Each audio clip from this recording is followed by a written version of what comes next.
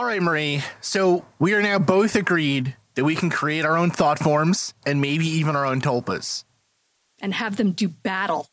Yeah, exactly, right? We know that from Pokemon. But how do you do it? Like what's the process of making a tulpa and even of making a thought form? Well, first we need to talk a little bit about how to control your own astral body and how one can see an astral body or thought form to begin with. And really at the center of this is just like how the heck does a photograph work in a camera? Oh, man. You have to take a picture with your mind, dude. You sort of have to take a picture with your mind, dude. It's going to be another burner episode, isn't it? It's going to be great. Jake, roll the tape.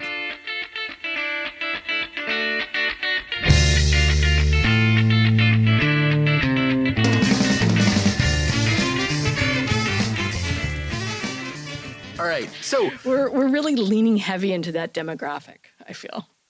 Oh, of what? People who care about cameras? People who care about cameras, Venn diagram with burners. Oh, yeah, absolutely. 100%. And Pokemon lovers, like that center piece of pie in that triple Venn diagram, that's people that listen to our show. Yeah, that hard group of about 10 to 20 folks. That's really who we're hitting with this series. So last episode, we mentioned that there are really three types of thought forms, at least in theosophical thought.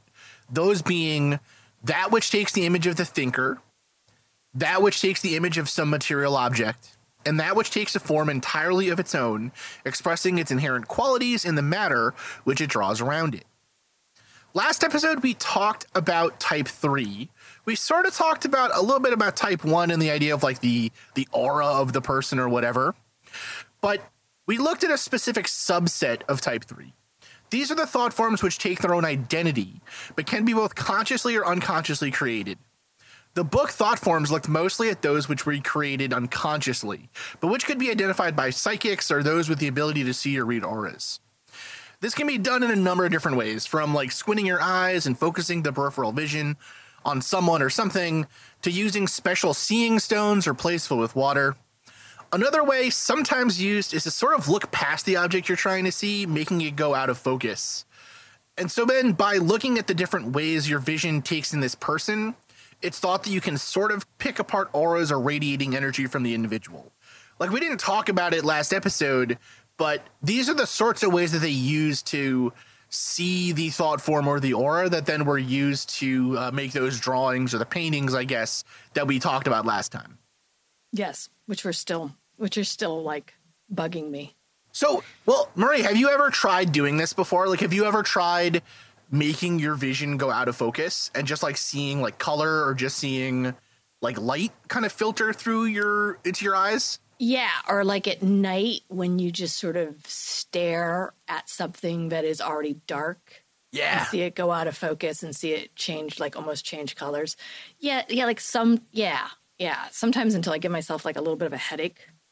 Yeah, no, same. I feel like me too, yeah. Seeing something in your peripheral vision is so weird anyways that when you try and focus on your peripheral vision, it becomes sort of like it almost becomes kind of self-defeating because you're just like you keep trying to move into seeing in your peripheral. It's like trying to not think about something. Right, exactly. Yeah, you always realize like, wait a second, I'm thinking. Yes. Wait a second. I'm just looking instead of using my peripheral vision. Right, I'm just looking at this damn thing I'm just now. staring at it. Solid. Yeah, the way that a lot of this theosophy, like, so remember, right, the time period we're talking about when these ideas really developed, we're talking about like the 1910s, like late 1800s to like the early 1900s. So like say like from like 1880s to like the 1930s ish. Mm-hmm. You know, even up to the 50s, really, these ideas, they're not developing anymore in the 50s, but they're becoming starting to be used by other religions, like, for example, Scientology, who took a tremendous amount of stuff from these ideas and from the books that we talked about or are talking about in this series. But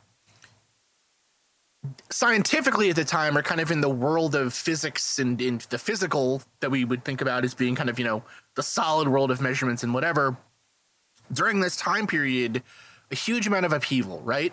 Mm-hmm. X-rays, electromagnetic waves, like the fact that light was just another type of radiation and that a lot of these things that were both seen and unseen were just a type, energy, just frequencies and vibrations of energy pulsating through the air.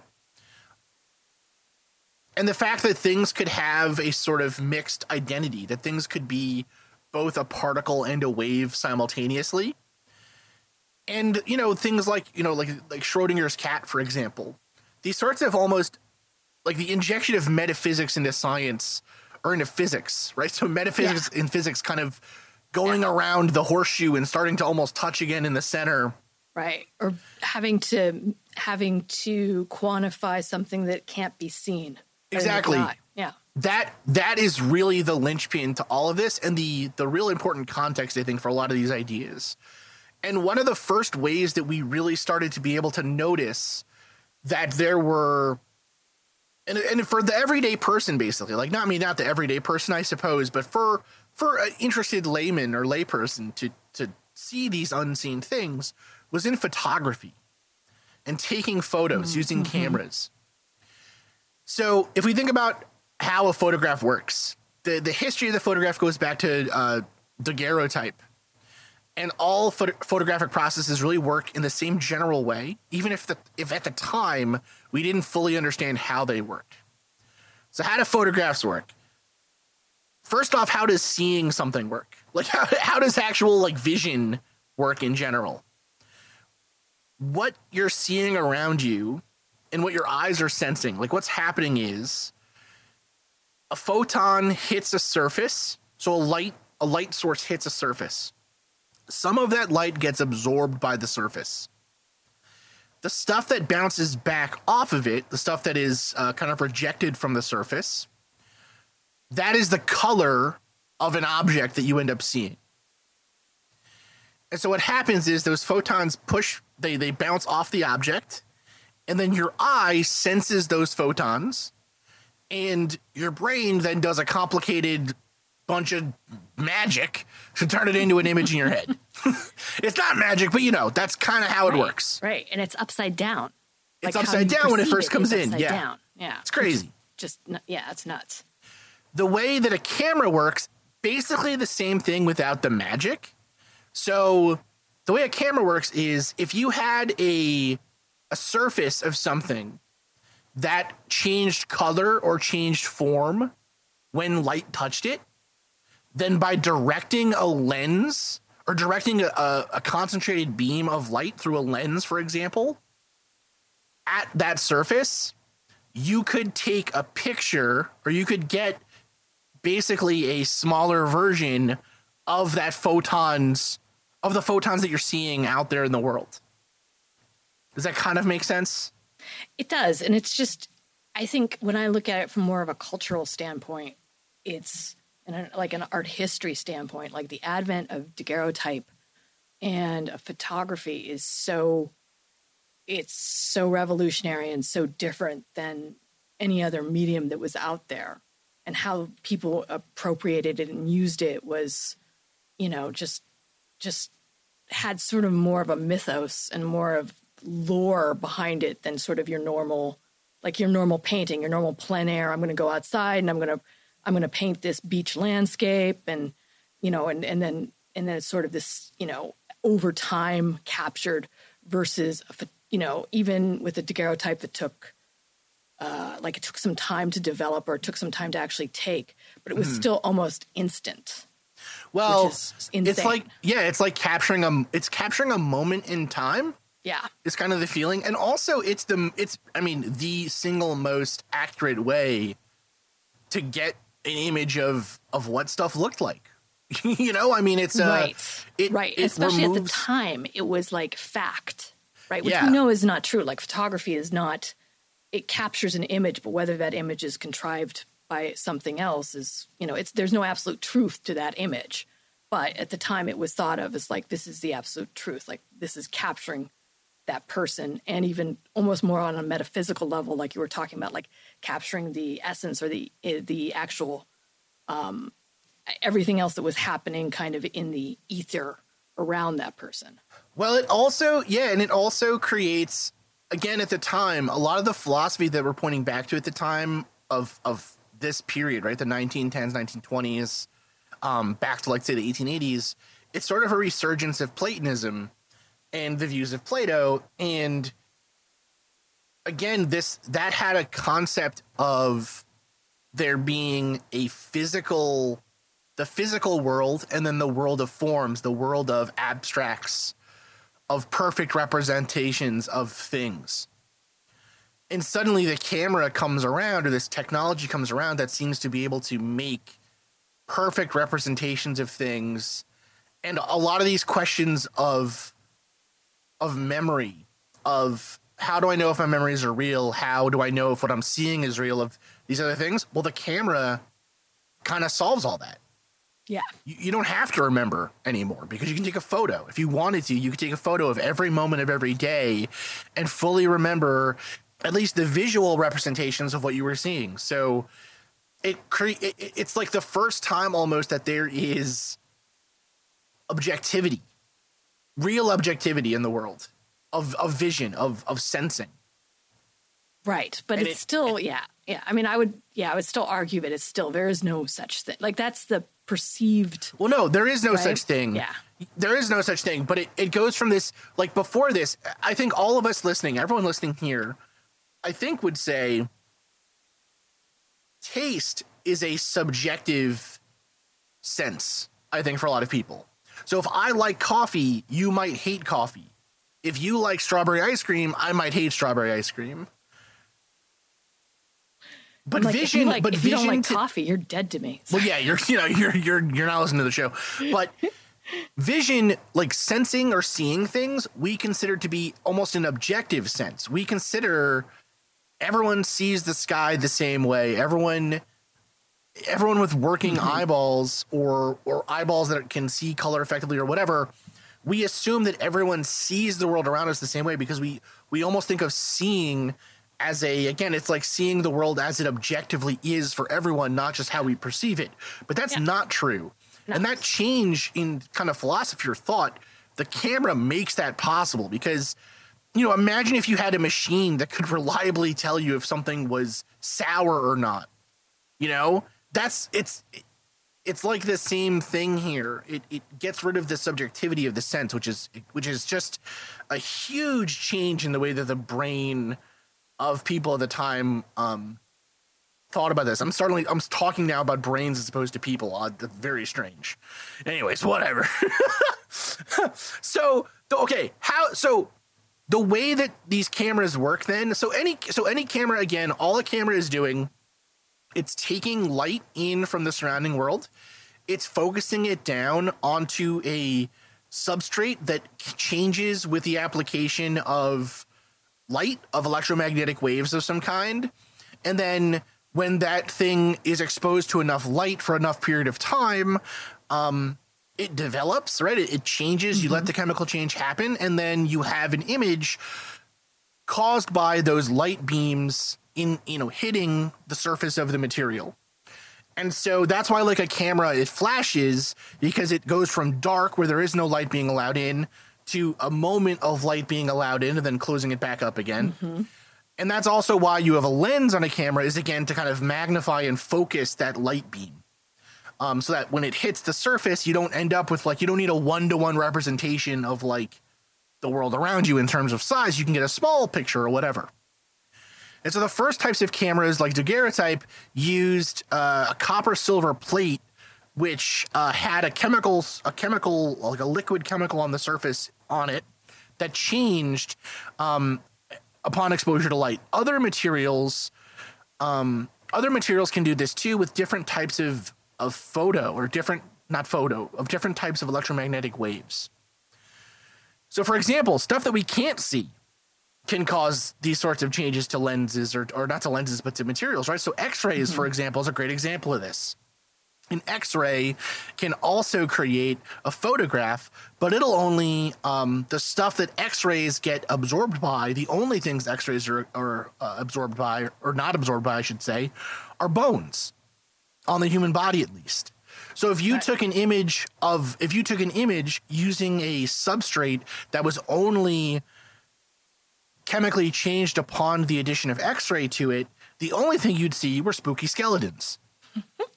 Right. And that's what we see. And Terrifying, right? Or the worst or type if you of camera. use a certain type of like liquid contrast, then you're able to see organs, right? Exactly. And how the organs Yeah. are functioning, which is Yep. insane as well. Yeah. And so these methods of like, so you have people out there with cameras at the time, and they're realizing like, hey, if I use other photosensitive materials, I can get pictures of stuff that my eyes can't see. So what are these other things? They must be auras. They must be these other things that philosophers and religious people have told me about for my entire life. And so these methods of seeing auras or thought forms using these photosensitive plates come about, right? So, for example, one of the most common was using a glass lens with a cyanide dye on it. This would react to like ultraviolet or infrared radiation. And so that seemed to be, because again, you're seeing like the heat radiate off of a person's body.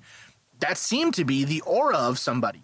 Yeah. So you had super safe to work with. Like at the time, all this stuff, super safe. well, it's like, they're We're dyes. radiating people. We're giving them poison. Super good.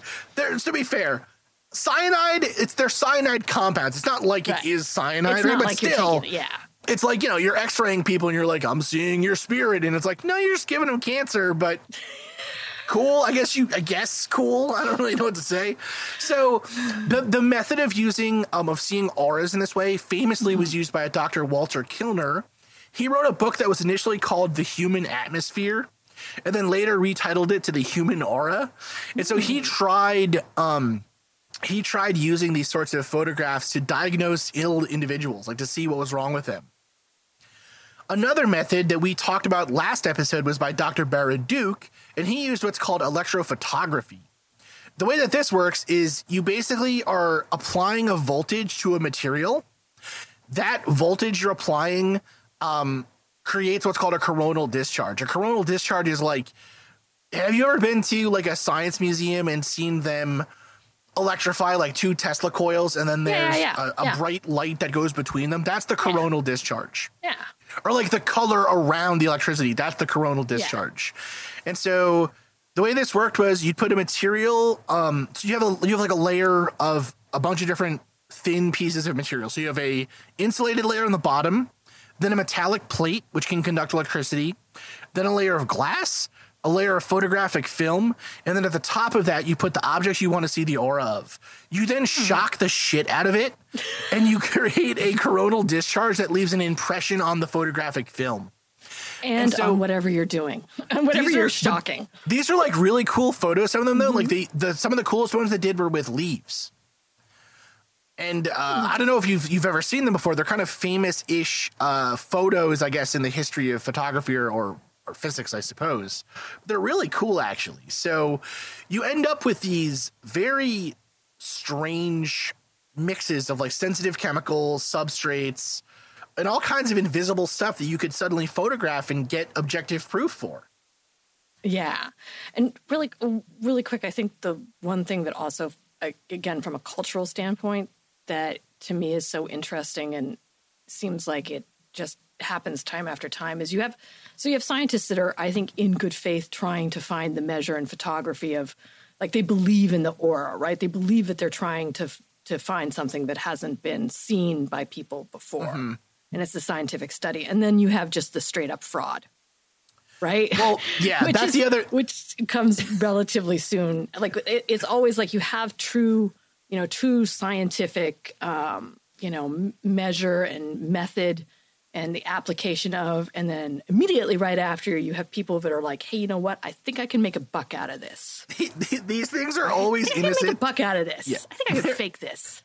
They're innocent for the first like week, and then immediately the grifting and fakery starts. Yeah. It's always that way. And even a good nature, like I'll bring it up, like it's worth its own episode, and I know people have done it before, which is the Cottingley Fairies. Yeah. Right, of 1917, which is pretty much it's in this ballpark, right? That like these little girls in England, captured in photography fairies in their garden. And, had pictures, and Arthur Conan Doyle was, was intrigued by it and all this stuff. And it turned out, of course, unfortunately, that it was fake. They did not capture fairies on the camera. But it's like, to me, it's like, it is always so fascinating to see, like you were saying, for maybe a week, maybe less, maybe a day and a half, it's this pure, or not, at least this well-intentioned thing. And then soon after, yeah, grift. the money starts pouring into somebody's coffers that shouldn't be making money on it.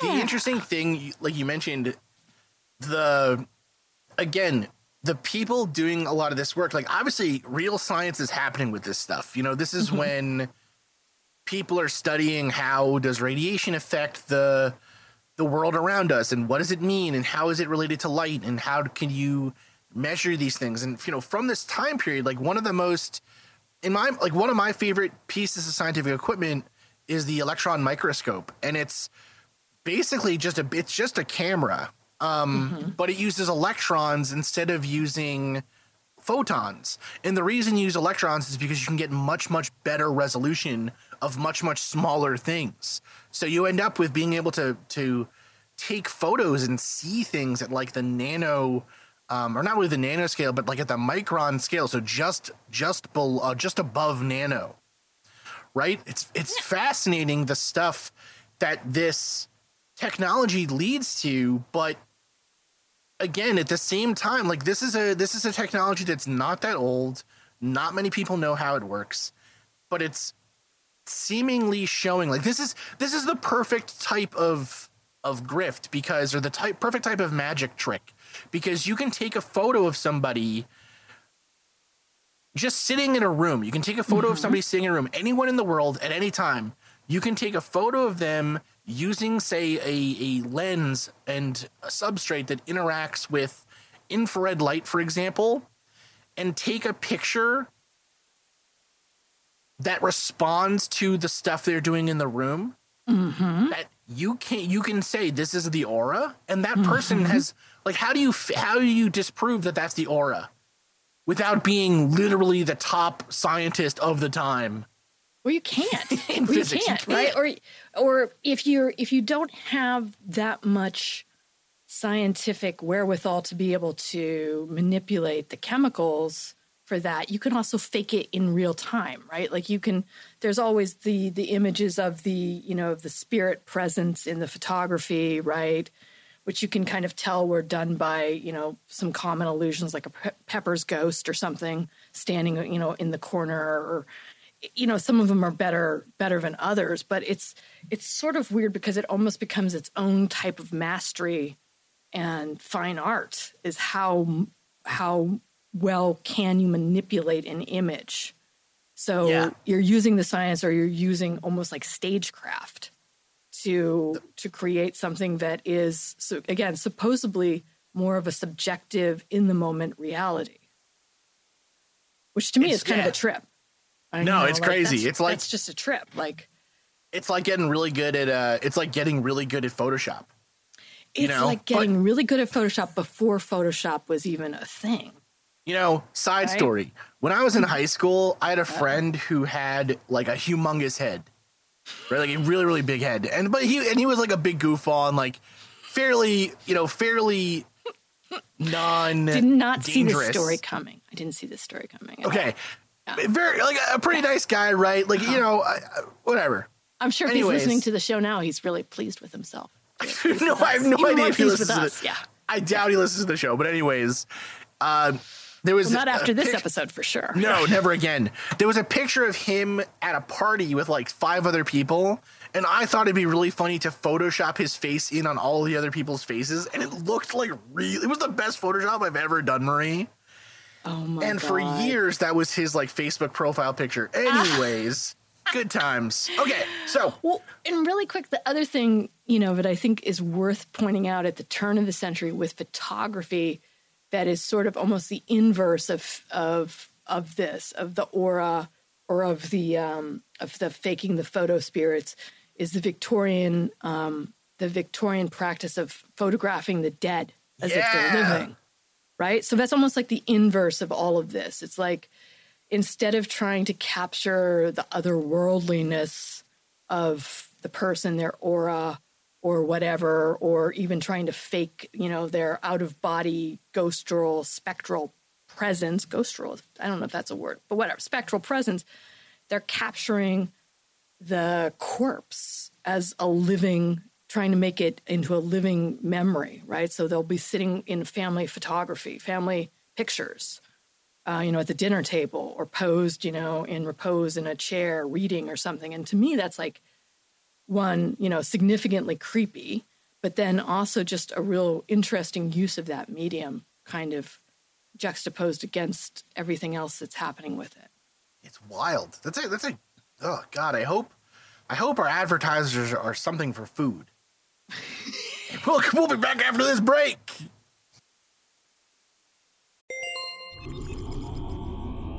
I'm Eliza, and I need you to listen to me. Have you ever felt so much that you don't know where to put it all, and you wonder if anyone would notice if you screamed? Because you want to. Scream for the ones they've hurt, the ones they've taken. Scream for yourself.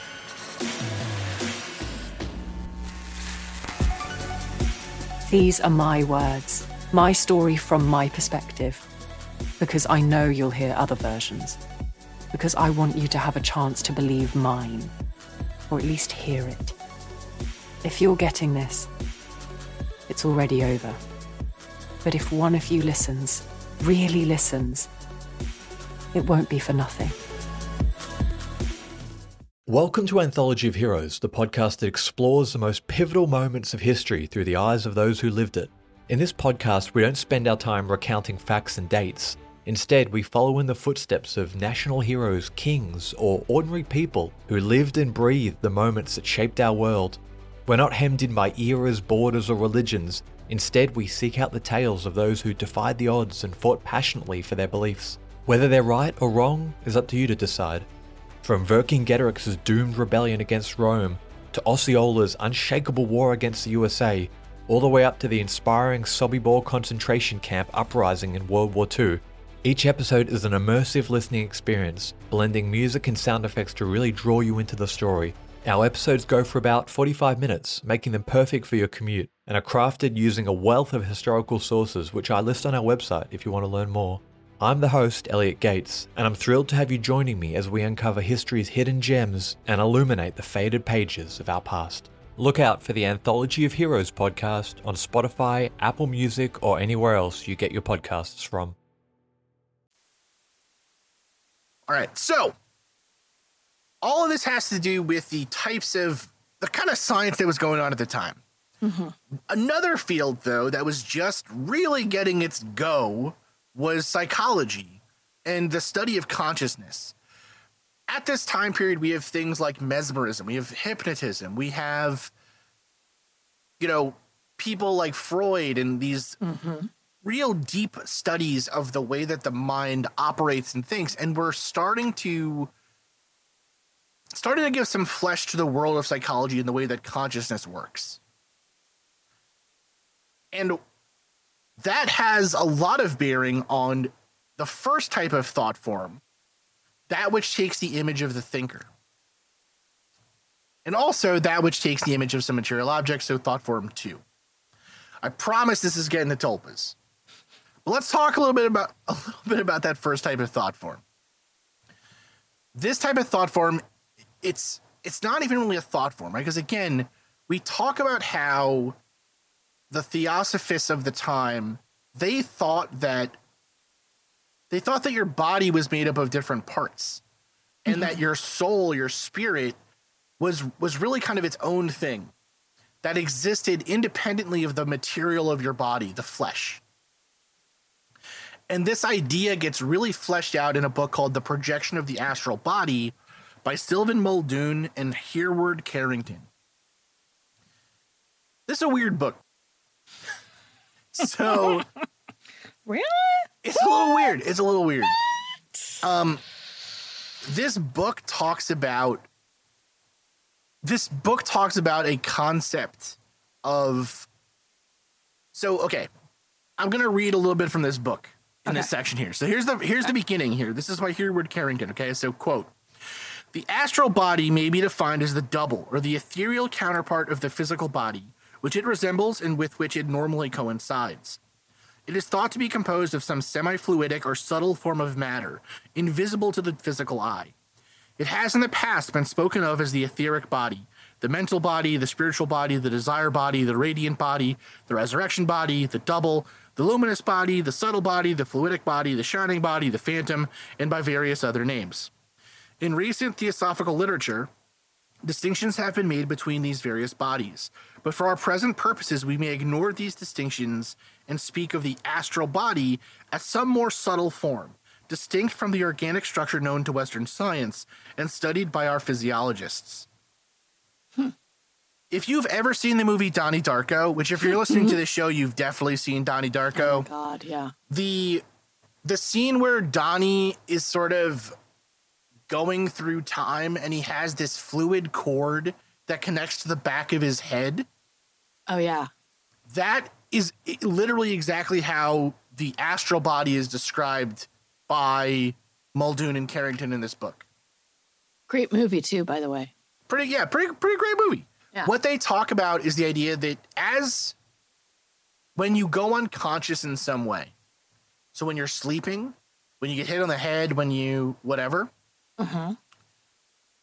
you can make your astral body, the spirit, come out of coincidence with the physical body. And when that happens, you can move about initially within what they call the cord range. And the cord being the life force that connects your astral body to the physical body where it's laying. And that's what that kind of cord is in Donnie Darko, or at least that's what it's alluding to. This has also been recently reappropriated to bits and pieces by the Marvel Cinematic Universe. So yeah, and too. This also is literally exactly what Scientology calls the Thetan body, right? So this book really, really influenced Scientology and therefore a whole lot of other spooky, weird, dumb shit that is going around today. But so this book, what they mention is that most of this is written by Muldoon. Yeah. And Muldoon goes through a lot of time in this book being like, if other people knew how the fuck to do this, they'd tell you. Nobody but me knows how to astral project, and they're all idiots. It's awesome. Or like most of the book, he's just like, these people are jackasses. They don't know what they're talking about. He's a SME, right? He's a subject matter expert on this. He is the subject matter expert on this. Like one of the first SMEs. So he talks about how he had his first... He mentions this book. It's like a textbook on astral projection. It's super interesting if you're into this stuff. I highly suggest it. He talks about a huge amount of effects or things that cause the astral body to come out. You know, what happens when you accidentally, he mentions that you can, a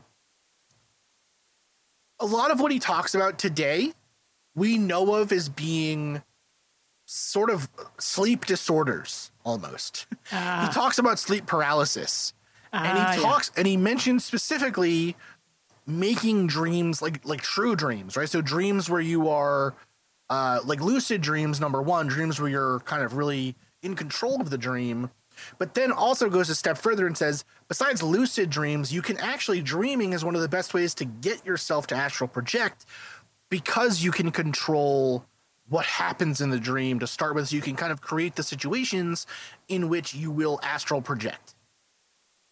Okay. So they mention some of the effects or things that can cause you to wake up, right? So like noise, obviously, a slap in the face, water in the face, whatever, right? The kind of stuff, again, needs to be fed. Yeah, stuff that wakes you up, right? But they also mention that if you get frightened, if you get in the dream itself or in the astral projection state, if you're frightened or if you are upset or whatever, your astral body will be slapped back into the physical body. So can I ask a quick question about the whole astral projection thing, though? Sure. So here's the thing I don't get. It's in a dream, which is basically in the reality in your head. Yeah. Right? So it's not in the quote unquote physical world. Right? So isn't it just really a dream? I mean, even if you're just astral projecting in your head, it's a dream. So they make a distinction between. Even if you can control it, it's still a dream.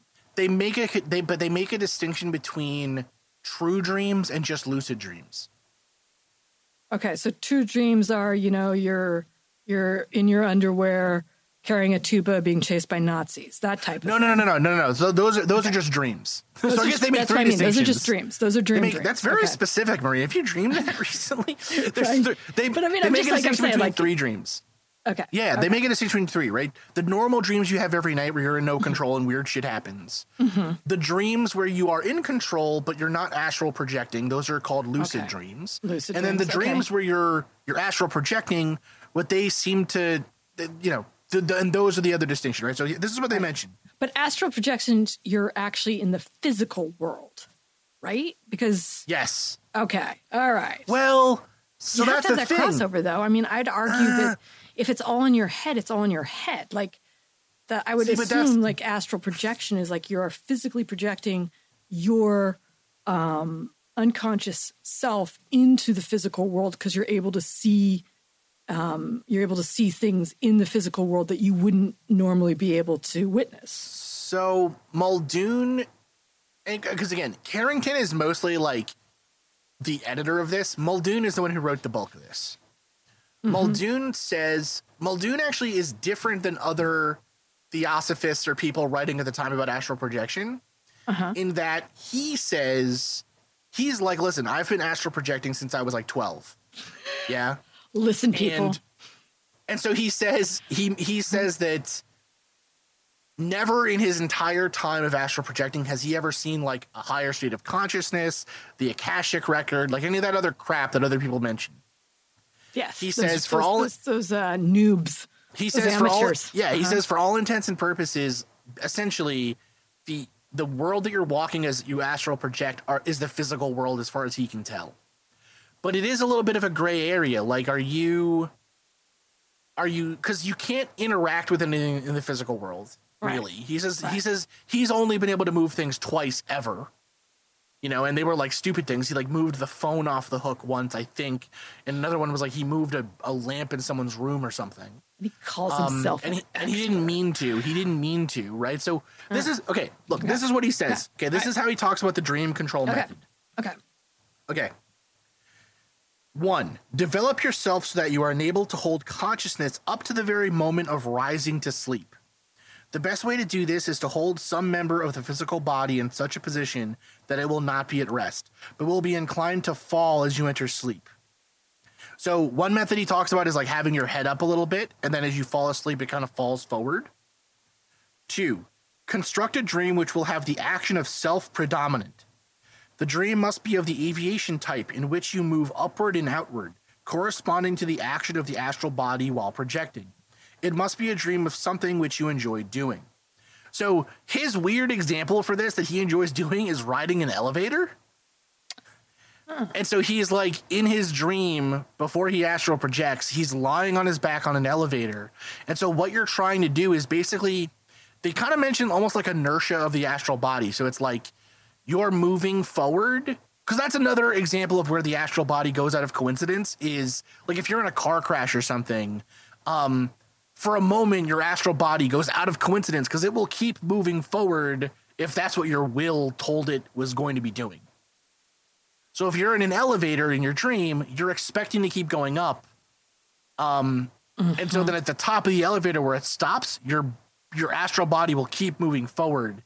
And when you're at the point of astral projection, right as you fall asleep, it'll keep going forward, and eventually you'll regain consciousness as an astral projecting entity. And so 3, hold the dream clearly in mind, visualize it as you are rising to sleep, project yourself right into it and go on dreaming. In the dream, the elevator or whatnot begins to move upward coincidentally with the projection of the astral. That is, you imagine that you are starting upward the very moment you rise to sleep. Or the whatnot. Yeah.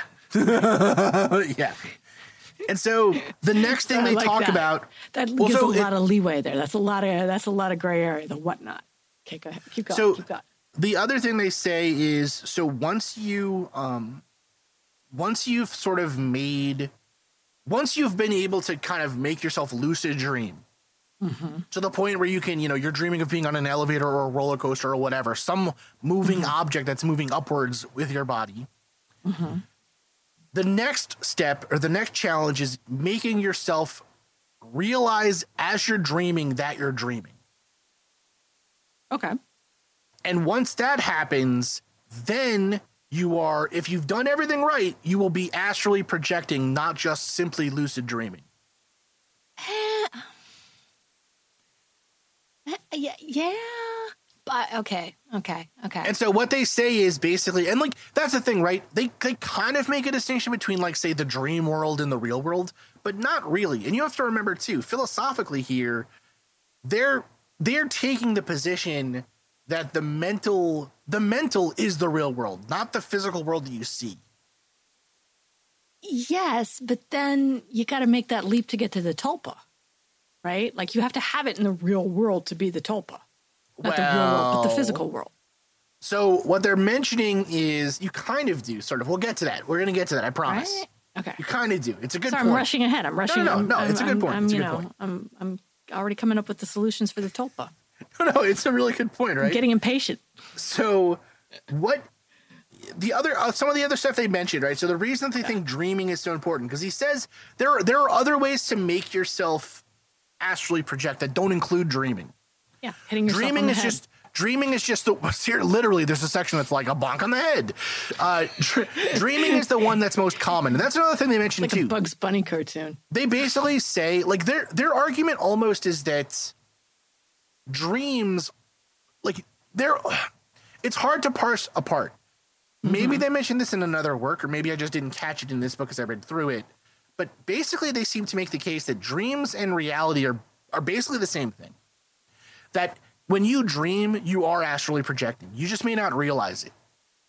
And so, although there is there's the dreams that you control and the dreams that you don't control. And in the dreams that you can control, you still may not realize that you're astrally projecting. But you are astrally projecting. Like, you are still projecting. You just aren't aware enough of that fact to do anything useful. Does that kind of make sense? Yeah, I think it kind of makes sense, but it also seems kind of like a cop out too. Like, it seems like it seems like a pretty easy out. Like, you're doing it no matter what you're doing. Well, then that's sort of, then again, like, it's just dreaming. Why does it have to be astral projecting if it could just be dreaming? Yeah, I mean, and especially if you can't control it, or if you're not aware of it, but you still are astral projecting, that's sort of like, well, but then when would you just be dreaming? Well, so that's every dream just an astral projection, and then what's the difference between the two? And why would you even care about having lucid dreams if they're all the same? Well, that's the thing. I have a problem with this expert. That's the problem. You really do, Marie. The subject matter expert, not for you. The idea is that if you were in control of the dream, you could do things like tests to see if it was true or not. So, for example, although in the dream you could maybe go to weird places and make weird things happen or whatever, those are just sort of fantasies of the dream. Yeah. Yeah. What they're saying though is that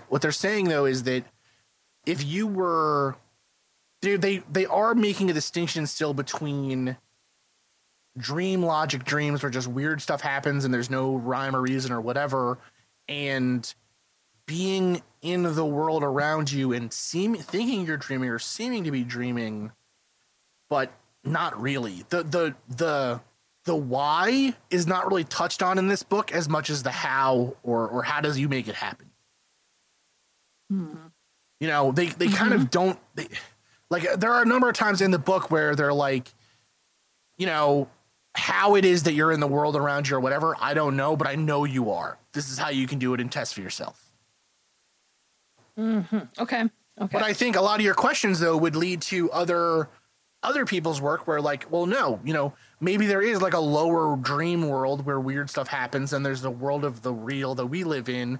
Are all of those worlds just, I don't know, planes of existence or something that we can't, in Sandman by Neil Gaiman, right? Is every world of the dreaming a real world that kind of coincides into one central world?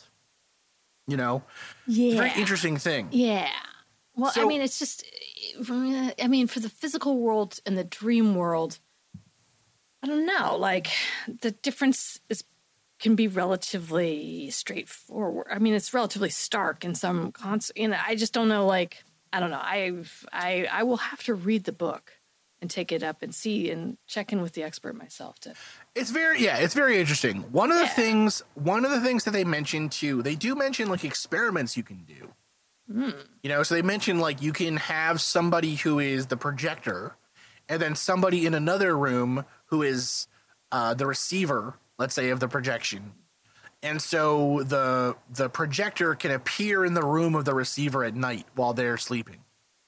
Right? So while that person thinks that they're sleeping, a projection of the person can show up and see them or whatever. Or he mentions how like he doesn't mention how the dream world works or whatever, but he mentions how in his view ghosts are just astral projected bodies that exist out there that have never realized that they are like he mentions again this an important concept in this book of the will, of the energy or the intention that you bring or that you manifest is what your astral body will do.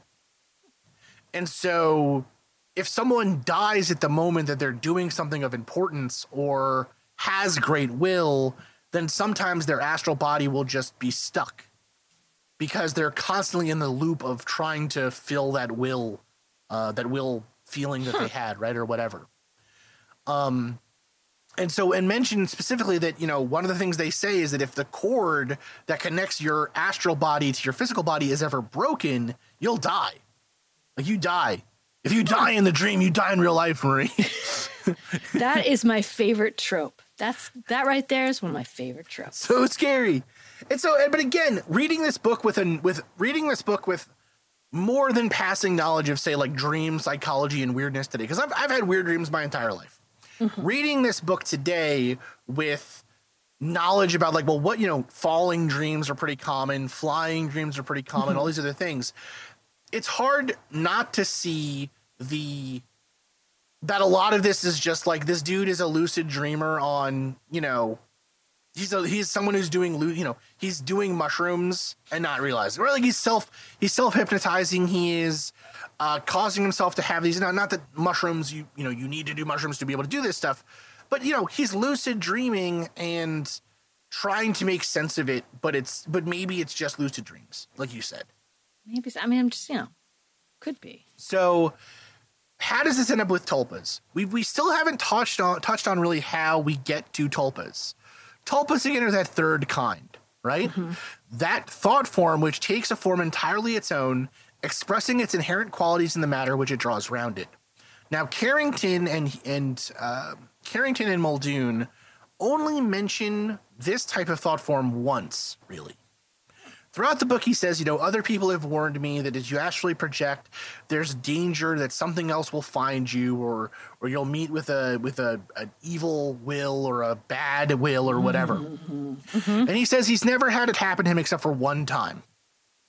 And so this is what he says. Interesting. He says, in 1923, a man living in my hometown died of cancer of the stomach. This man's wife was well acquainted with my mother, and a few days after the funeral chanced to be talking to her. She, the wife of the dead man, confided many things to my mother and told her the real character of her husband, F.D. He had been a brute, all bad according to her story, and some of the things which were said concerning the dead man aroused within me a hatred of him. I remember very clearly standing back and taking in the conversation between this woman and my mother, and how my blood boiled with rage against the dead man. This conversation took place about 7:30 p.m., and by 9 o'clock I had forgotten the incident. That night, on going to sleep, I experienced a conscious projection. I had undergone the primary stages very perfectly, landing upon my feet just outside cord activity range, and I was free. I walked ahead a few steps, then stopped to look back at my physical body. One seldom fails to do this. My eyes one. God damn it.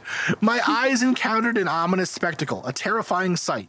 There stood F.D., glaring at me like a maniac. I shall never forget the savage look upon his face as long as I live. I knew instinctively that he meant revenge, and was frankly terrified. I did not know what to do, but before I had time to do anything, he leaped upon me. We fought for a few moments, he getting the better of me, as he cursed and beat me with all his might. His strength seemed greatly superior to mine at the time, but in a moment, I suddenly realized that my controlling power was pulling me in. So that's another thing that he mentions. When you're in danger in a dream or when you get nervous or whatever, your astral body will sort of fly back into your body, like the cord is pulling you back. Yeah, makes sense. Okay. When this power came to my rescue, God damn it, Marie. It's like a bungee cord. When this power came to my rescue, FD seemed like a mere pygmy in strength. For I moved, man, that doesn't seem like it's kosher today. No, it doesn't. For I moved steadily toward my physical body, he clinging onto me as I did so. When I was inside cord activity range, even greater power seemed to overwhelm me. I was raised into the air horizontally in spite of all the fiend's efforts to hold me, pulled to a position directly over my physical body, and dropped. A drop that caused probably the most severe repercussion I have ever experienced, as I became physically alive again. I was throughout as conscious as I am this very moment, as you are reading this account. Skeptics may say that this was a nightmare, but I know when I am conscious, and I know what is real when I am conscious. It was no nightmare. It was real. It was as real as any tussle with a flesh and blood devil could be. Was it Luther who claimed to have had a tussle with a devil? Who knows? Perhaps he did. Although I have never read them, I have been told there are other accounts in Spiritist literature not unlike this one. So, what? So, go ahead. So again, but he draws it. So I think the thing that's kind of, pointed there is he draws a distinction. Like I was awake. I was in the waking world, right? I was in the physical waking world, but again, I still have issues with how that actually fits in with the whole astral projection, dreaming, not dreaming type of thing. Like it could have been night terrors, right? It could have, it could be some type of sleeping disorder, or it could have just been, a nightmare. I mean, I hate to downplay it. He seems so convinced and that no one should tell him differently. But what do you think? Well, it's hard because, again, the one thing they keep coming back to throughout the book is that there's basically nothing you can do as a astral body that has any impact on the physical world. Right. The closest he can get is learning information about other people or other things that he didn't know beforehand. So, so they mentioned going to see a friend, astral projecting to a friend's house and seeing, what dress they were wearing or something, and then asking them about it the next day. Right. Or if they lost their car keys, stuff like that. Yeah, stuff like that. That's really the only thing they can do. Mm-hmm. Which feels like a pretty, that's like, it's like if, being able to turn invisible when nobody can see you, right? Like that's right. a very, when no one is looking at you, you're invisible. That's the worst damn superpower, great. You can you're just a sex pest looking in people's windows. You know what I mean? Like, great, cool. All this psychic power and all makes you a pervert. All this psychic power and all you can do is be a peeping Tom. And all you can do is be perverted. Yeah. So it's kind of interesting. On the other hand, they give pretty clear instructions. If you wanted to try, I guess you could pick up a copy of this book and give it a go. And, I got to say, too, there are times in my own life where I have dreamt stuff that, he mentions deja vu.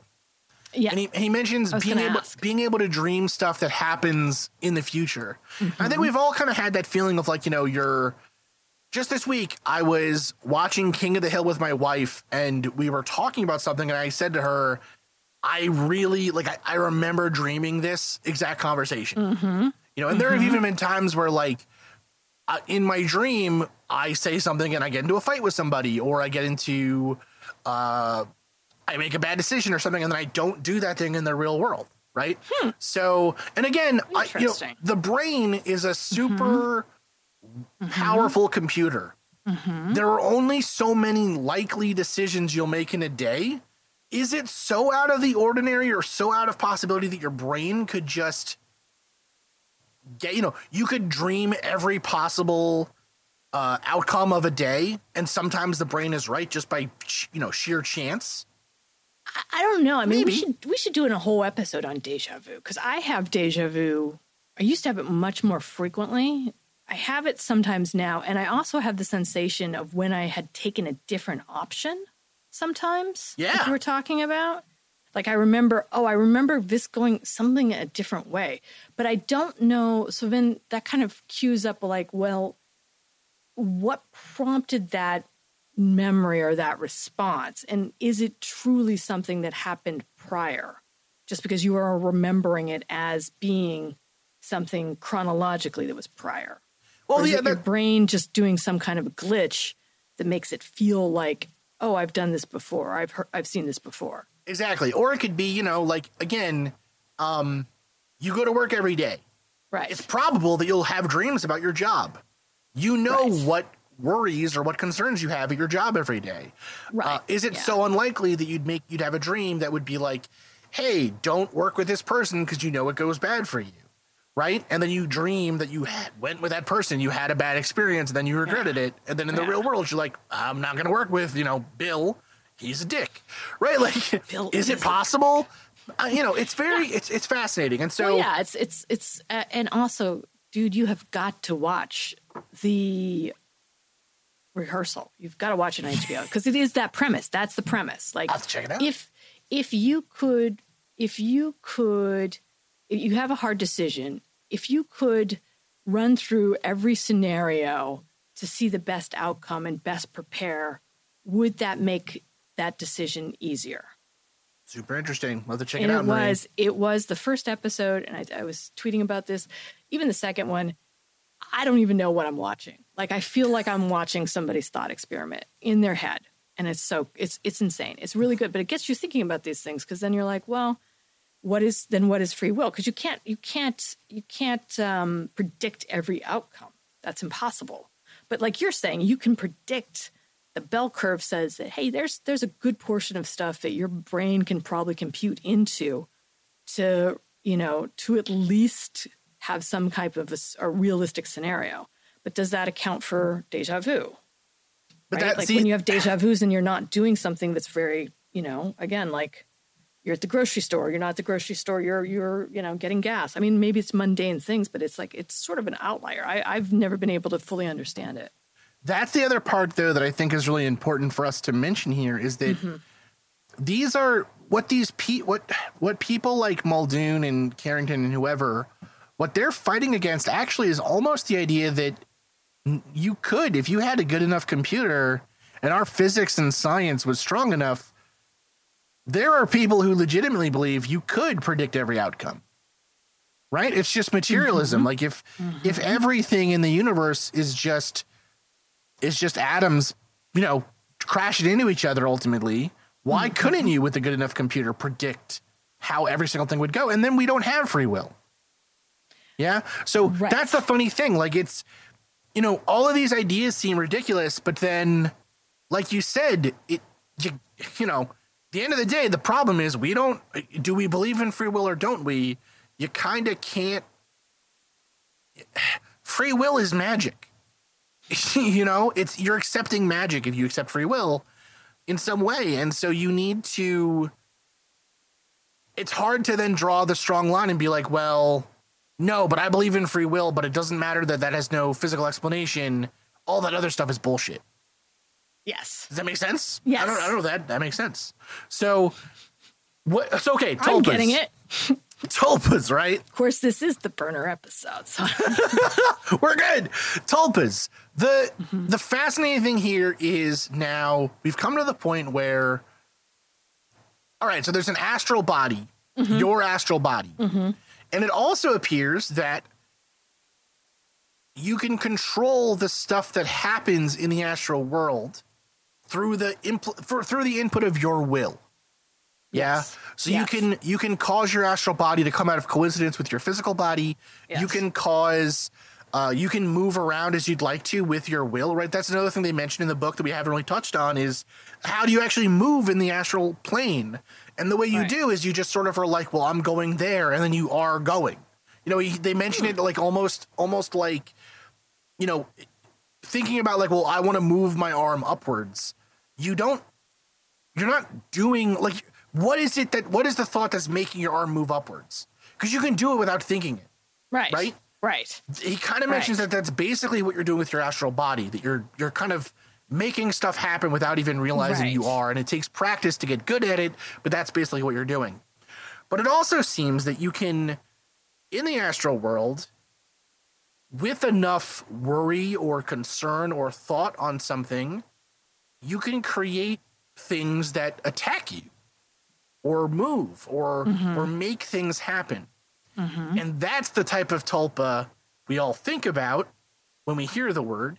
And that kind of story is what we're going to finish this series on next time. Oh, you had me. You expert. He's going to be great. Thank you again, dear listeners, for listening to the Mad Scientist podcast. I have been your host, Chris Cogswell, joined by my co-host, Marie Mayhew. If you'd like to contact the show, please send us an email at themadscientistpodcast@gmail.com. That's all one word. You can also follow us on Twitter at MadScientistPod or at Team Giant Squid for Marie. And of course, you can see us on Facebook, on Instagram, and all over the internet as the Mad Scientist Podcast. And again, our logo is the one with the pumpkin head, so it's easy to see. If you've enjoyed the show tonight, please consider supporting us on Patreon, where the money that you give to us will help us to promote this show further, to make it better, and just to spend more time making it.